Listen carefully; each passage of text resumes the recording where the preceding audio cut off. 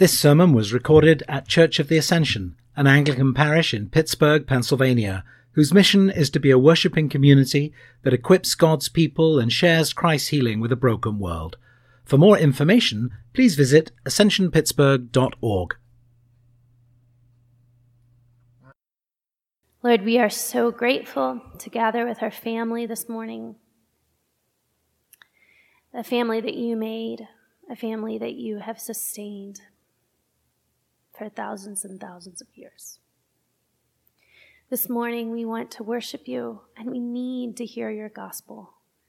Would you help our hearts to hear it and to believe again? And may the words of my mouth and the meditation of all of our hearts be pleasing and acceptable to you, O Lord, our rock and our Redeemer. In your name, amen.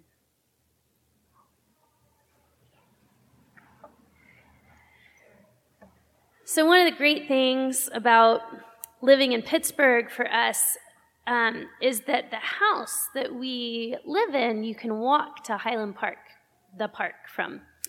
And that wasn't the case when we moved here. And last summer, we moved into this house, and we discovered this one day with great joy. And we walked up to Highland Park, and we walked up to the reservoir. I don't know if all of you have seen the reservoir, but it's a big body of water with a fence around it, and usually things like basketballs floating in it. That's your drinking water, by the way. So we walk up to the reservoir, which is actually really beautiful, and we realized we lived close enough to walk there, and so there was this jubilation from Jonathan and I, like, oh my gosh, we are here, we are so excited. And little Flannery, who was 4 at the time, saw how excited we were and said, is this the ocean? Which, I don't know if you've seen the reservoir. It doesn't look like the ocean at all in any way, except that there is water there. So today, we are talking about something revealed, and something revealed as less than. It's by seeing the real thing that the lesser thing is revealed as lesser. Famously, I think Mother Ann brought this up a few weeks ago. The way that people are trained to see counterfeit money is not to look at counterfeit money, but is to look at the real thing, to study it, to study every little millimeter of the real thing so that you can notice when something is counterfeit by meditating on the real. Flannery will be able to recognize the reservoir as the reservoir when she sees that it is not the ocean, right? And she's 4, she was 4, and she's cute. But what if there was a whole culture that had never seen the ocean? What if there was a whole people that thought the reservoir at Highland Park was the ocean? What if the whole world didn't know, didn't recognize the ocean? What if no one had seen the real thing, so they didn't know that there was something far more glorious and beautiful out there? What if Pittsburgh thought that was the real ocean and started giving pamphlets to people to come see the ocean? People would be disappointed. This morning, we continue our series on the minor prophets, and we're looking at the book of Amos. And the culture that Amos spoke to was one marked by affluence. It was a place where the rich were very rich and the poor were getting poorer, and they were often exploited. It was a time when the culture was sexually indulgent, when they would sort of run after whatever their desires were, when it was an immoral culture. And there were people who practiced all kinds of sharp and sort of shady business practices that cut corners to make an extra buck. And it was a place where those in power used their power to get more power, to shore up their own wealth and privilege. Does this remind you of any culture that you know of? One commentator that I read said that Amos could be living in any major American city today. that many of the failures that we see in our own church and in our own culture were the very things that Amos saw, were the very things he was seeing. And Amos alone at the time saw the doom that was awaiting the people. He is predicting destruction and exile. It was the end of the world as they knew it. It was coming. And those who heard him thought everything was okay. They thought that they were okay. Because remember, these were in fact very religious people. They thought they were pretty righteous. Grading on a curve, they thought they were pretty good people. These, after all, were God's chosen people that Amos was talking to. The biblical scholar J.A. Motyer says that the priest, Amaziah, here represents the attitude of the people. This speaks for the whole people, and this is his description. He says he was establishment-minded, careful for the ecclesiastical proprieties, but supremely disinterested in any word from God. And so into this culture of prosperity and religiousness comes this vision of the Lord standing beside a wall built with a plumb line, or built true to plumb.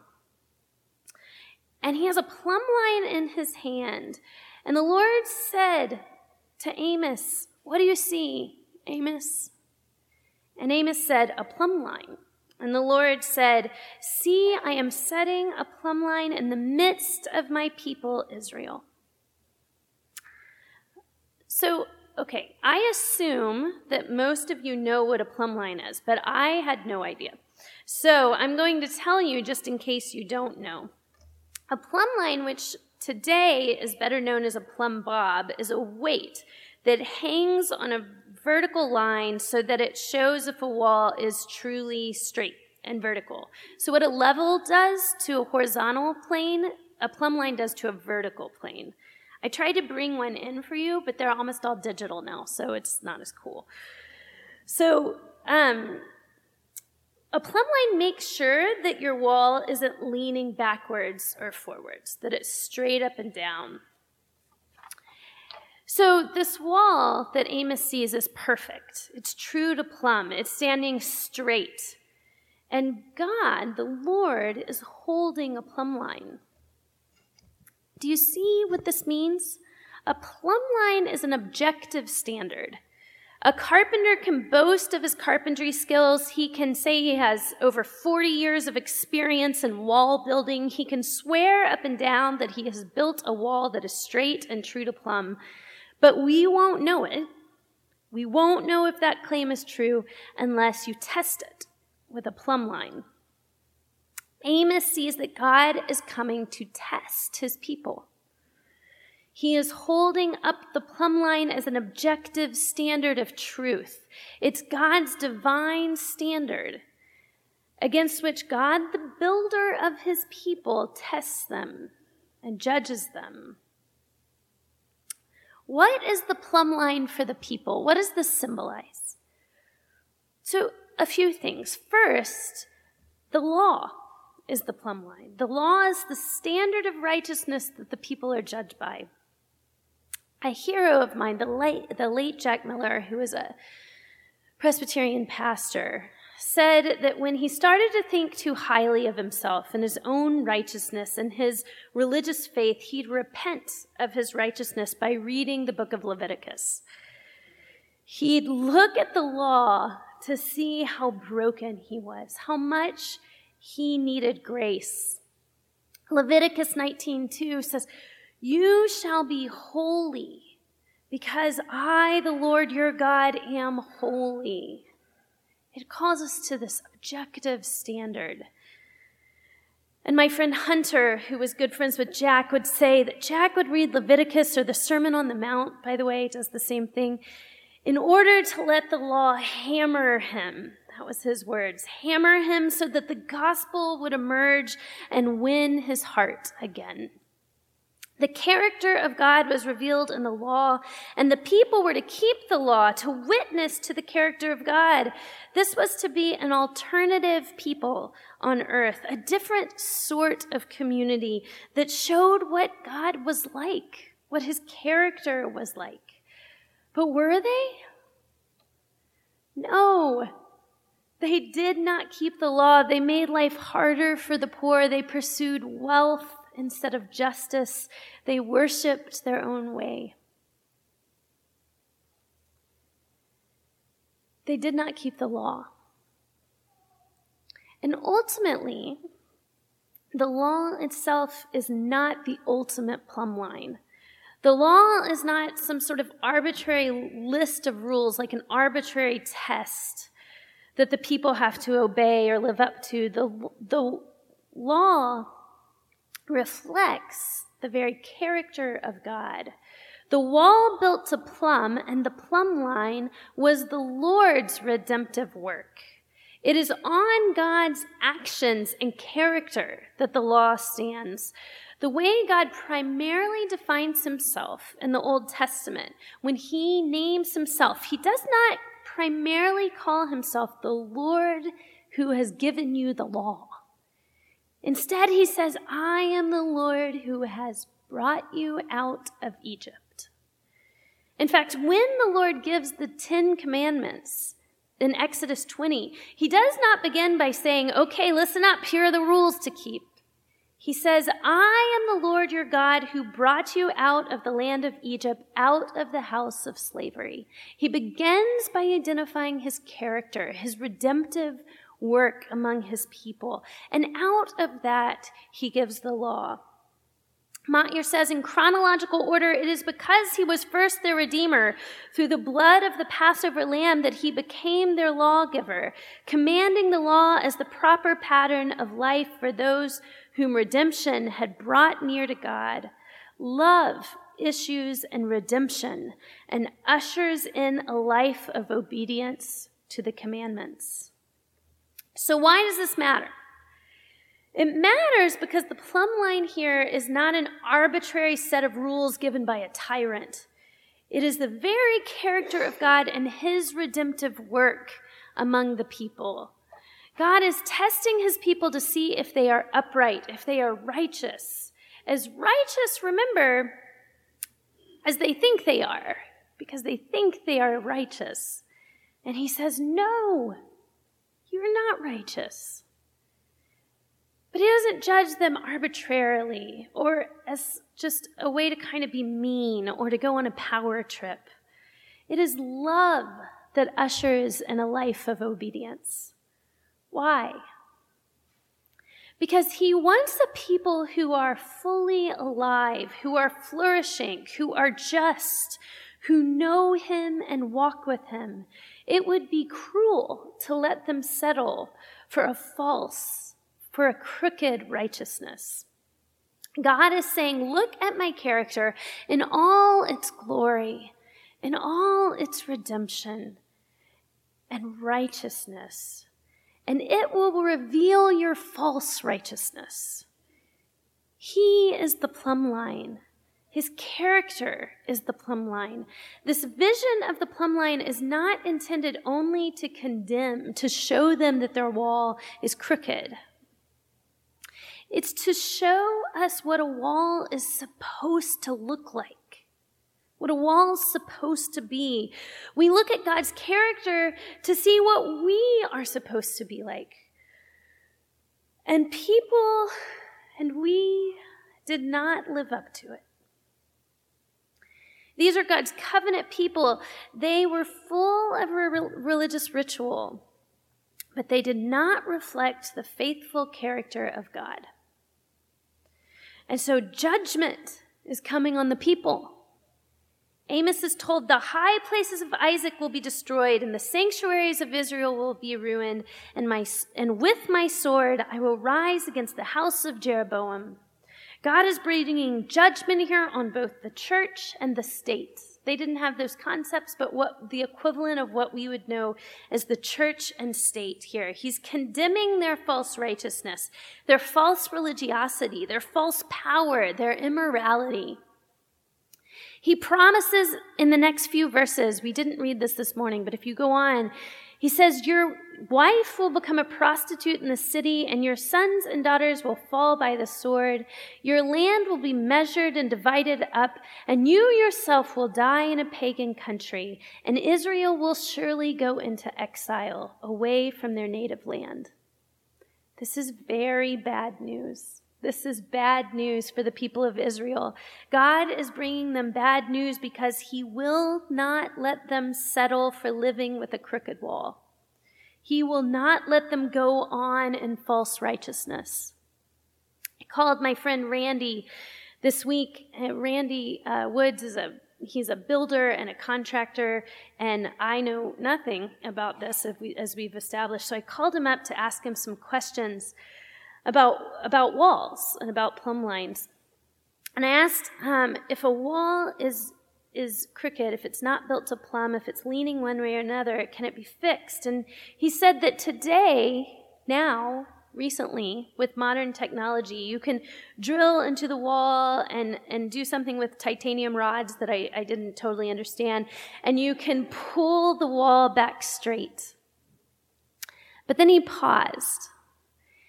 And he said, but if you really want a wall to be totally plumb, to be totally straight, the only real way to get there is to tear it down and build it again. God insists that his people represent his character perfectly. This is key, and it is for their own good.